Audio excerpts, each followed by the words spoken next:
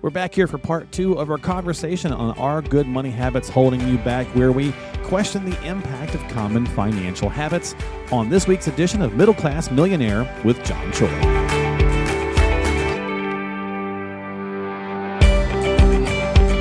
Becoming a millionaire isn't just about growing your money. It's also about protecting and preserving your wealth by using the right financial strategies for your situation.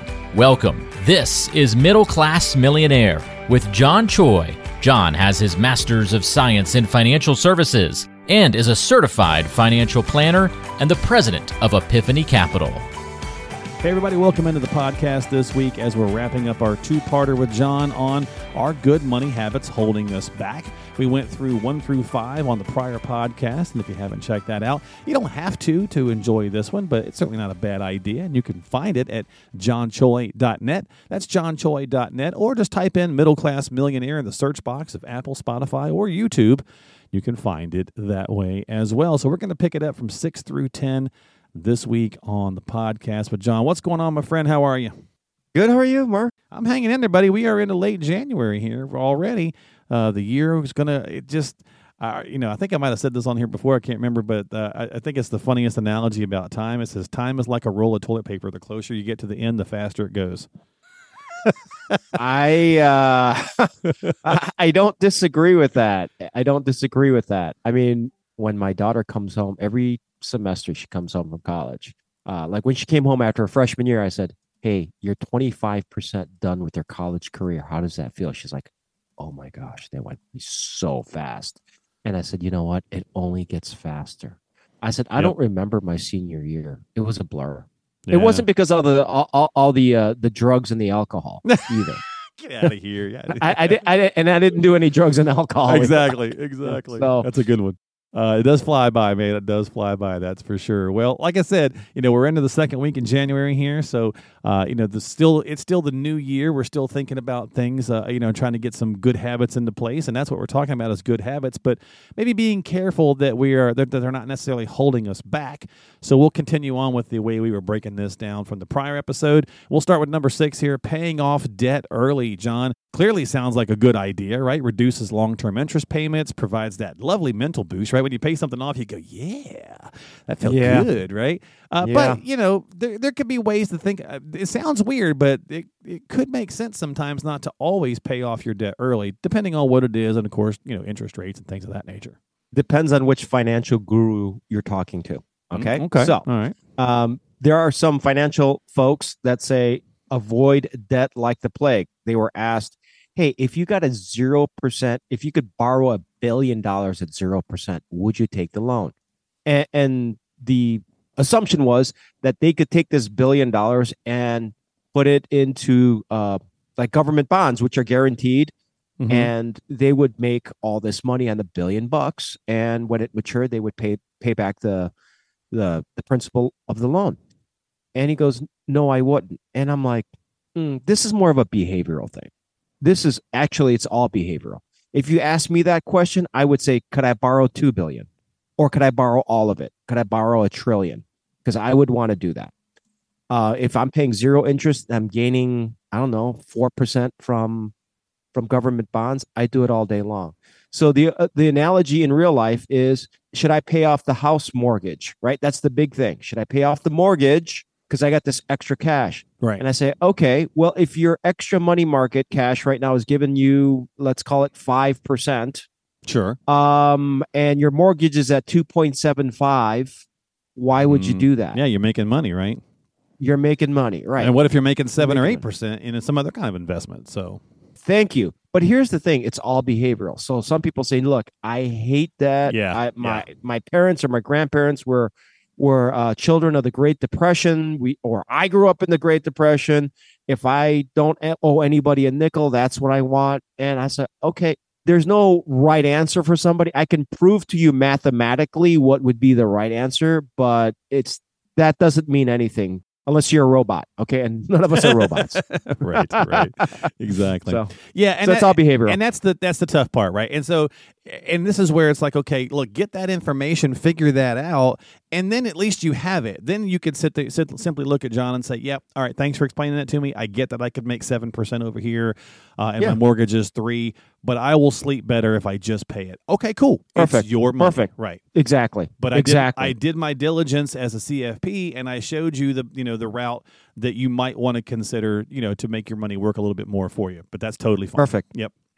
Yep. All right. Number 7, staying informed by watching and reading financial news or listening to podcasts. But clearly it's education. Financial education is important. We do a bad job in this country when we're growing up, learning things in school. So learning more stuff is not a bad idea. But we also live in an age where disinformation runs just as hot as information. And it doesn't have to be political, right? It can be about just a dang near any topic anymore. People just throw everything out there. So you also got to be a little careful not to get bogged down. You got to know which program is a financial attainment program or, more of a regurgitation of Finotainment. Yeah, financial attainment. That's that would be like a Jim Cramer, right? I mean, even if you have the volume down, like his hair and the way he acts. You mean smashing coffee cups doesn't really actually affect the market? It's funny. It's entertainment. It is. And you touch. I'm going to go off a little bit down a rabbit hole. You touched on a financial education and how bad the country does.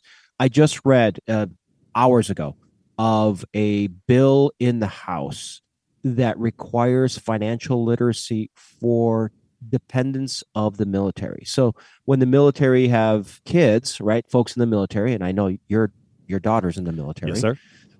So if she were to have kids and let's say she lived on base or she lived out wherever, those schools would be required to teach financial literacy. And I'm like, man, that's a great that's bill. Cool. That's a great thing, right? And hopefully it'll catch on mainstream. So anyway, going kind of down that rabbit hole. But yeah, some news programs are worth something and others are just total garbage. Mm-hmm. So you gotta put your filter on. I mean, we went from zero information to way too much information. Oh yeah. And now you got to filter that out. So it's like, we're talking to somebody that trying to get a conversation and you're trying to get the truth out of them and they don't say anything.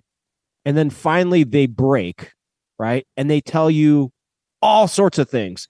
All contradictory things. They say, yeah, I was over here, but then on that date, I was over there. And it's like, I don't know what's worse. Like my brain hurts trying to filter out bad information, right? Mm-hmm. So please do your homework.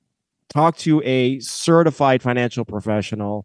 Talk to people that have a good reputation and talk to people with some designations, please. Yeah. When you're getting your financial advice. And podcasts and YouTube channels and various things, a lot of that stuff has taken off because if you think about the big talking heads, like we mentioned Cramer just as an example, versus someone like yourself or whatever the case is, big difference is you're actively helping clients on a regular basis. You have an active license. You're actually got skin in the game, so to speak. You're out there doing it. Where a lot of the bigger talking heads, they haven't, if they did at one time have a license and they're working with clients one-on-one, they're no longer doing that. They haven't done that for a very long time. So the advice also gets a little skewed too, right?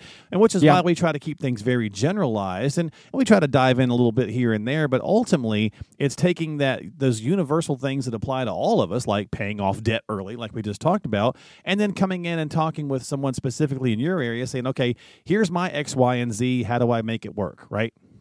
Mark, there is a guy I think he's on TikTok and then he takes his videos and puts it on Instagram. Mm-hmm. His name, I'm not going to give you his name. That's his fine. Name starts, his last name starts with B. Okay. That's all I'm going to say. Okay. Because I'm going to come back to this episode. I'm going to tell you this guy's going to get popped and he's going to go to jail.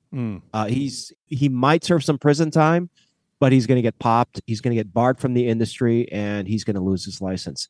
The stuff that he says, it's downright criminal. And here's dangerous for folks best, to follow that advice. Well, no, it's an outright lie.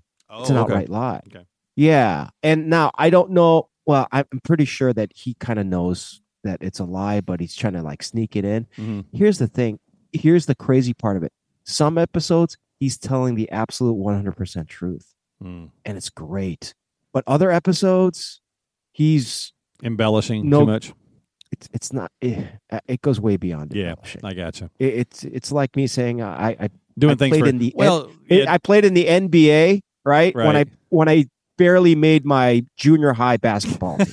that's a stretch, Right. yeah. And we see all that stuff for clicks and views, right? It's like, oh, you'll see some headline and then or whatever, and it's barely has anything to do with really the meat of the actual story, but it got you to click on it. So Well, the dude's a producer, so he's gonna get popped. I know. If I saw that, I was a regulator. I'm knocking on his door. Well, I got you. Well, that's not good. All right. Well, let's jump into the next one then. So, global diversification, number 8 on good habits. Well, it spreads out the risk. You can capture growth in different economies. Sounds like a good thing, but I would imagine that also opens the door for more risk. Yeah. Yeah, but more, depending on how you structure it in the portfolio, more risk doesn't mean more risk for the entire portfolio. This is why Harry Markowitz won the Nobel Prize. He said that you can put in assets that are riskier, like foreign markets, into the portfolio, but it would reduce the overall risk of the portfolio. You're like, what? How does something risky lower the risk of the overall portfolio? Because it moves in an opposite direction, either low correlation or negative correlation. Now I'm getting a little geeky, but riskier investments doesn't necessarily mean your overall portfolio is going to get higher risk. It could lower it. So do I personally like to mix in foreign investments into the portfolio? I think there's a place for it. You don't want to go, buck wild. You don't want to get crazy with it. Again, balance. Yeah. Balance. Definitely. That's the key. How do you like your finance? Geeky with a little bit of fun. I'm an academic. Yeah, so, that's all right. I can get that. geeky. That's nothing wrong with that. That's good. That's where you get the information, but you also keep it. You also bring it down and keep it at levels that people can understand, and that's a talent and a skill in itself. Because just like any industry, right? There's always going to be jargon. There's always going to be the more nuts and bolts stuff, and some people dig that and they crave it, and others are like, just give it to me at that consumable level where I'm registering it, and that way I can be effective with it. So nothing wrong with that at all. Number 9, consistently building an emergency fund. Hey, nothing wrong with building up that emergency fund, and certainly times can go to prove that that's going to be necessary. But at some point, right, it becomes like, okay, we got a whole bunch of money sitting here. What's it doing for us? Because even with the interest rates improving and finding some better rates out there right this minute, your savings account really isn't. So if you're sitting on $100,000 because you think you're going to need that emergency fund, I would probably challenge you to say, what kind of emergency are you going to have that's like $100,000? Yeah, the CFP board says or recommends 3 months of emergency funds for if you have 2 sources of income. So, like in my household, it would be my salary and my wife's salary, right? So 2 sources of income. And it recommends 6 months of emergency funds, which is 6 months of your monthly expenses. If you only have 1 source of income, so that would be the stay-at-home mom, stay-at-home dad, and the other spouse works, or a single person. Now, you can go overboard. There was a client that I had, and I said, why do you have $250,000 of cash in the money market? And she calls it her cozy. That was her comfort blanket. She goes, anything below 250, I kind of can't sleep at night. Okay. And I'm like, really? 250,000? 250 was her number. She goes, that's my Wow. number. And I'm like, you spend your annual expenses are like 50,000. She goes, I know, but she goes, I know, it's in my head. It's she didn't say it's behavioral, but Right. she's like, I know, it's me. And I said, you could do this and that. She goes, I know. So again, this is like our debt conversation, right? Right. It's all behavioral. And in as much as us financial advisors try to bring this to the table, and we try to nudge and we try to educate, and there are some things that we won't be able to change. And at the end of the day, we have to say, you know what? It's your money. Yeah. It's your life. Yeah. You're not God the money bless. police. And right. yeah. And let's work on the other parts of your financial plan. And, and was she single or married? She's married. Yeah. And so that's an interesting conversation too, right? Because one party tends to be okay with less, and the one might say, well, I need more to sleep better at night, right? So then you really have that dichotomy going on. So that makes for an interesting challenge. Yeah. And very rarely will I see a husband and wife couples kind of be both aggressive investors or both be conservative. Right. One is usually a little bit more conservative than the other, and obviously then the other one's a little One's bit a more little bit aggressive, country, one's a little bit rock and roll. So there you go. so. And guess who always wins? I'm not going to say. I'm not going to give you the answer, I'm but not gonna say. there's a spouse that always wins. Okay. Yeah. Well, happy spouse, happy house. So there you go. There you go. All right. Number 10, final one here on good habits. Patience, again, is making a comeback. Making financial decisions and building a plan. Nothing wrong, again, with doing your homework and not being impulsive. But again, it's very similar to the conversation before about patience on the stock market. But procrastination can eventually get you to just do zero, right? And the numbers are pretty staggering about the amount of people who don't work with a financial professional that probably should. And again, a written plan and a strategy could really go a long way to solving some of these other problems and helping you feel better about your entire situation, feel more confident, feel more secure, so on and so forth. Yeah, I let the cat out of the bag a little early in last week's episode when I said long-term patience, short-term urgency. So again, I'm going to say that again. Long-term patience, get rich slow, right? But do something every single day, right? Urgency. You've got to build it. You got to invest. You've got to move forward. It's that mindset of waking up in the morning and just boom, getting your stuff done, right? So yeah, exactly. Yeah, and so my kids are starting to understand that, but like I have teenage kids, it was kind of really, really tough when they were in junior high and early teenage years, but they see their mom and dad working pretty consistently. So I'm hoping to be a good example for them. But for the market, you say, I'll think about it. I'll think about opening an IRA. I'll think about opening my 401k. Well, thankfully now, if you start your own job, I believe it's a law, automatic enrollment in a lot of these companies. It's like, boom, you're getting into a 401k unless you opt out of it. Yeah. You can opt out of it, but unless you opt out, you're in. And I like that. It's a good thing. It's actually, you're lowering that barrier. But please, I mean, the whole thing is to get started. Here's what I say. When someone says, when should I start investing? I said, you should start investing. You should act as if you were a voter in Chicago. Early and often, okay? Early and often. That's how we Chicagoans vote. That's how you should save. Early and often. There you go, folks. There you got it. All right. So that's going to be our podcast. Thanks so much for hanging out and tuning in here as we talk about the various topics from week to week. We do a couple of these a month. So again, if you'd like to, hear the new content when it comes out, subscribe to us on Apple, Spotify, and YouTube platforms. Type in Middle Class Millionaire. You can find it that way. Or just stop by John's website and get some time on his calendar as well to talk through your situation at johnchoi.net. That's johnchoi.net. He is a certified financial planner and an instructor as well for the CFP program and president at Epiphany Capital. John, my friend, thanks for hanging out, brother. Mark, it's always a pleasure. Yes, sir. Absolutely. It's always a good time talking with you. I always have fun. And we'll see you next time here on Middle Class Millionaire with John Choi. All right. Take care, folks.